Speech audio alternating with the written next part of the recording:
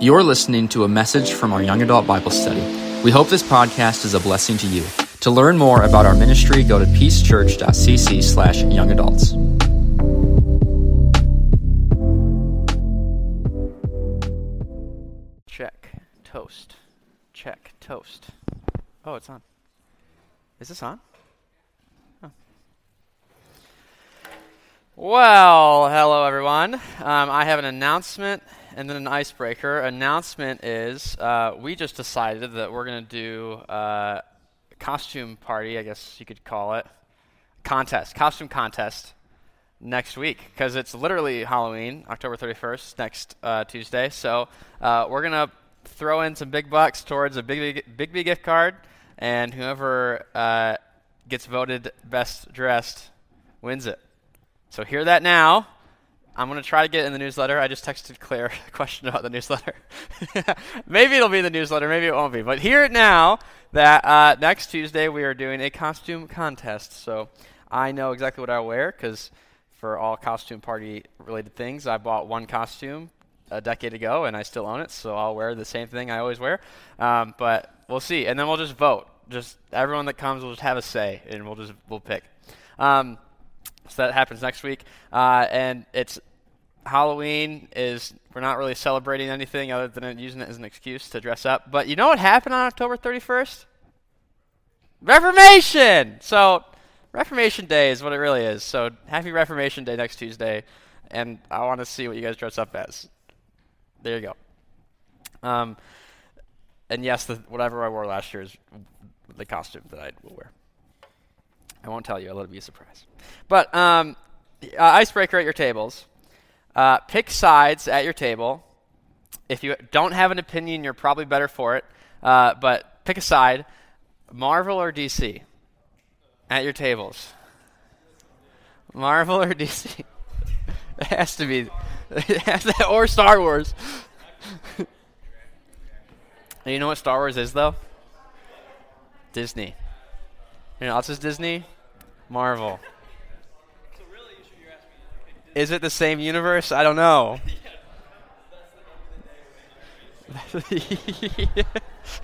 That's awesome.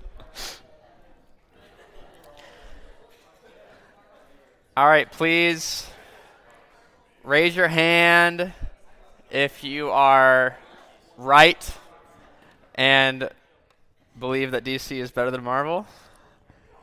No one? Oh, thank you. And Caleb. 3 of us, DC people. Thank you. All right, raise your hand if you prefer Marvel. Jeez. Did you say you don't really mean that? Of course I mean that. Superman's the best. Anyway, okay. Batman and Superman are top shelf superheroes. Everyone else is bottom shelf. No, big drop off after that. Okay. Now we're going to talk about the Bible. We all have good days where everything just seems to work. And it's not necessarily that everything is going right, but we just bounce back. We're doing great. We're working. Called a good day. We also all have bad days where things just seem broken. We feel broken. Things might even be going all right, but we're just dragging on. And just seems like we feel crushed under everything, unable to enjoy the moment.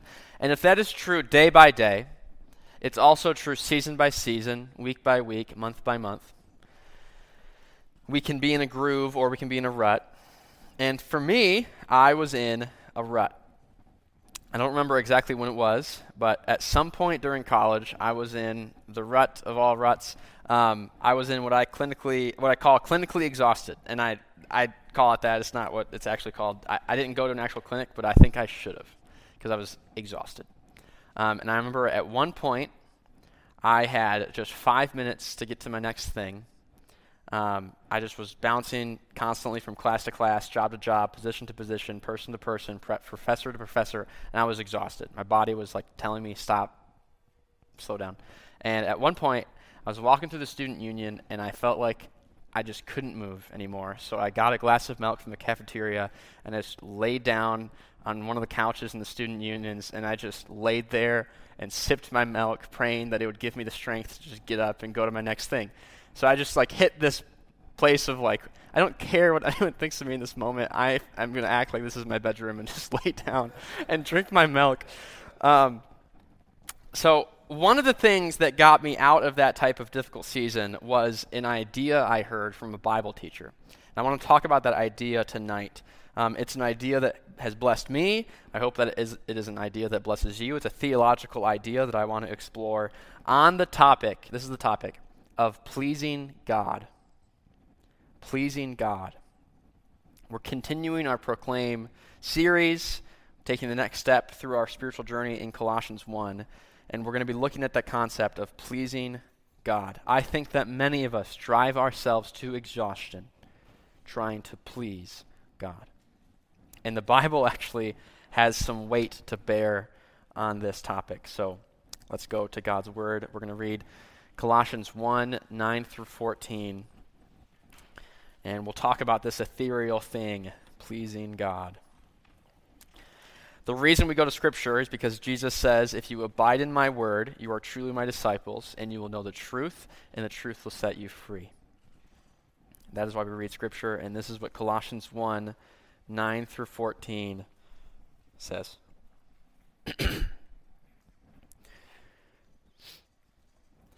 And so, from the day we heard, we have not ceased to pray for you, asking that you may be filled with the knowledge of his will in all spiritual wisdom and understanding, so as to walk in a manner worthy of the Lord, fully pleasing to him, bearing fruit in every good work, and increasing in the knowledge of God, being strengthened with all power according to his glorious might, for all endurance and patience with joy, giving thanks to the Father, who has qualified you to share in the inheritance of the saints in light. He has delivered us from the domain of darkness and transferred us to the kingdom of his beloved Son, in whom we have redemption, the forgiveness of sins. So, what is Paul saying here? I want to focus in on the part of the verse where he talks about fully pleasing to him, pleasing God. But first, I just want to give some context of what he's overall, what's Paul talking about, what's he doing?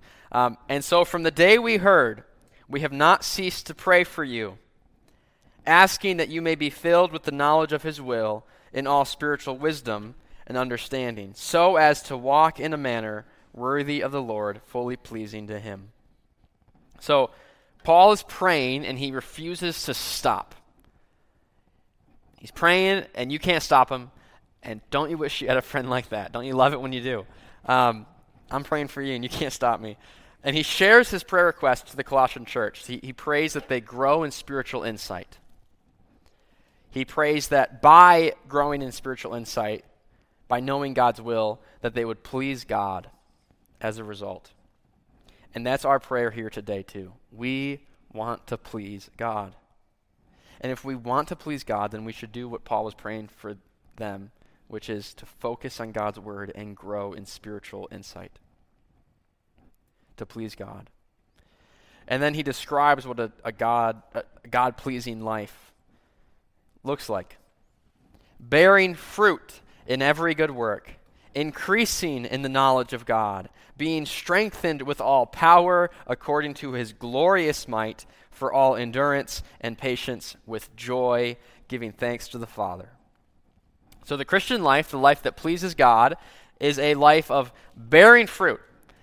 And does the list he give just sound kind of overwhelming? That's the standard to please God. And all he's doing is just throwing out some of the things that he's thinking of describing a life that pleases God. But it can feel overwhelming. It can feel intimidating. Can we do all of that? But notice where Paul takes it. We see that list, being strengthened with power according to his glorious might, endurance, patience, joy, thankfulness, good work, bearing fruit, increasing in the knowledge of God. We hear all that list and we hear that's what pleasing God looks like. Can we do all of that? And then we see where he takes it next actually shows the reality of the Christian life. It isn't you doing it. Christ has already done all of it. It isn't you doing it. It's Christ has done all of it, and he is inviting us to it by the power of his redemption. So Christ has done it all, which means he has taken the weight of the standard. You've heard this is a standard you have to live up to, right? Live up to the standard. Jesus has taken the weight of that standard. So everything he talks about the Christian life, when it describes the Christian life, that isn't the standard we live up to. That's the standard that Christ has already lived up to. Instead, it's the life that we are invited into. You don't live up to it, you live into it. So it's not stuff that if we don't do these things, then we're damned. It's we have been redeemed by God. These are the things that we're invited to. He says, thanks to the Father who has qualified you to share in the inheritance of the saints in light, because he has delivered us from the domain of darkness and transferred us to the kingdom of his beloved Son, the kingdom of light, in whom we have redemption, the forgiveness of sins. So in other words, the gospel is the point, the bedrock, the ultimate reason for all of it. It's the end result. The gospel is everything. The gospel is cosmic. Nothing is untouched by the gospel of salvation that we have in Jesus. We wouldn't even have any right to discuss Scripture if it weren't for the gospel. Everything flows from this, that he has delivered us from the domain of darkness. He has qualified us to share in the inheritance of the saints. So, what Paul is saying is, first he is praying. This is all a prayer. Paul is praying. And Paul is praying that his friends would know God's will. So Paul is praying that his friends would know God's will, grow in spiritual insight by knowing God's will, and that he's praying that they would grow in God's will, and by growing in God's will, they would live a life that pleases God. And then he describes this life. He lists incredible things. They're all for us. We're invited to them all. And at the summit of his reasoning, Paul plants the flag on the gospel. And he says, Christ is preeminent over everything I just said. Christ is preeminent over all of it. All of the Christian life. He is preeminent over all the Christian life. He is preeminent over everything that takes to please God. So in other words, his prayer is, grow in the knowledge of God's word, live a life that pleases God, and then be energized, be focused on the gospel. Our action, pleasing God, is sandwiched in between God's actions. God has given us revelation of his will. He's given us scripture. And then that's the first bread. Second bread is he has given us the gospel of salvation. And so those are God's actions. Our actions are sandwiched in the middle of God's actions.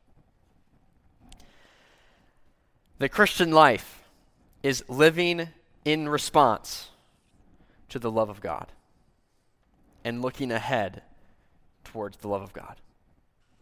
The Christian life is living in response to the love of God and looking ahead to the love of God. Our actions are sandwiched between God's actions. Walk in a manner worthy of the Lord, fully pleasing to him.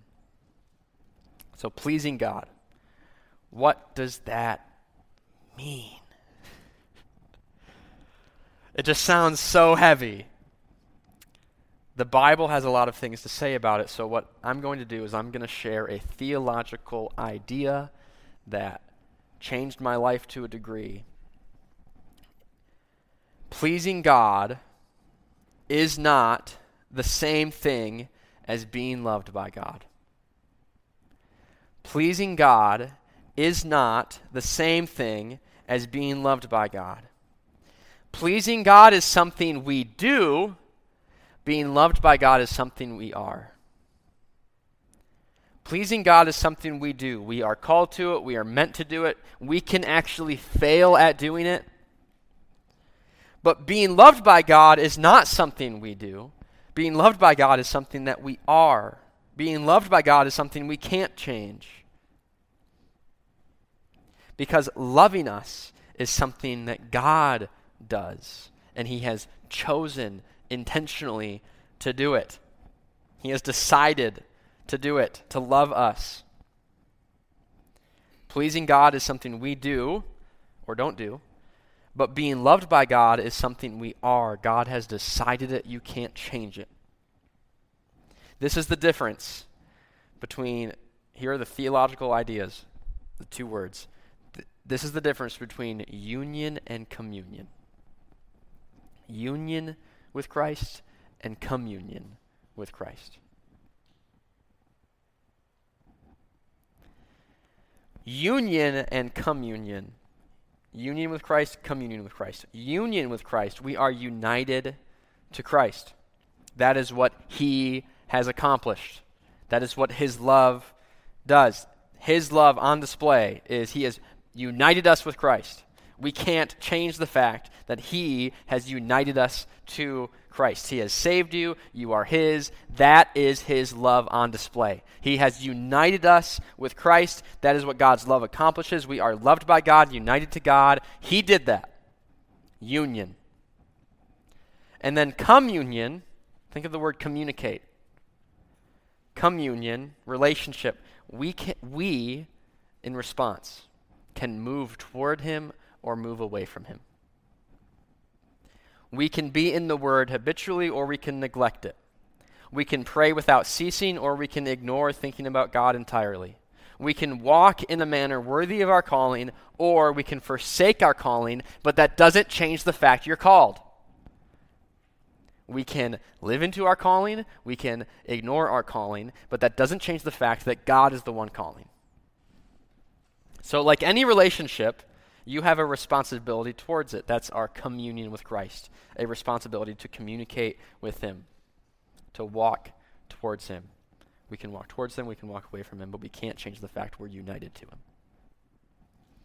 That is God's love, that he has united us to him, and it's what we do, communion, to walk towards him and please him. You can't change the love, but you do have a say in doing what pleases him. So follow him, bear fruit, and the promise of God is that he will help you bear more fruit as you follow him. I have a son, and I love him. His name is Hezekiah. We call him Kaya. You can call him Hezi if you want. I don't know. Whatever nickname you think of. It's 4 syllables. You can think of a lot of fun things. I love my son. Nothing my son does could possibly change the fact that I love him, because nothing could possibly change the fact that he is my son.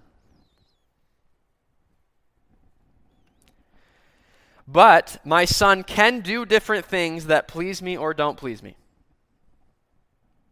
I love my son, yet he can respond to my love in a way that doesn't make me happy. I love my son, and yet he can respond to my love in a way that I delight in him more.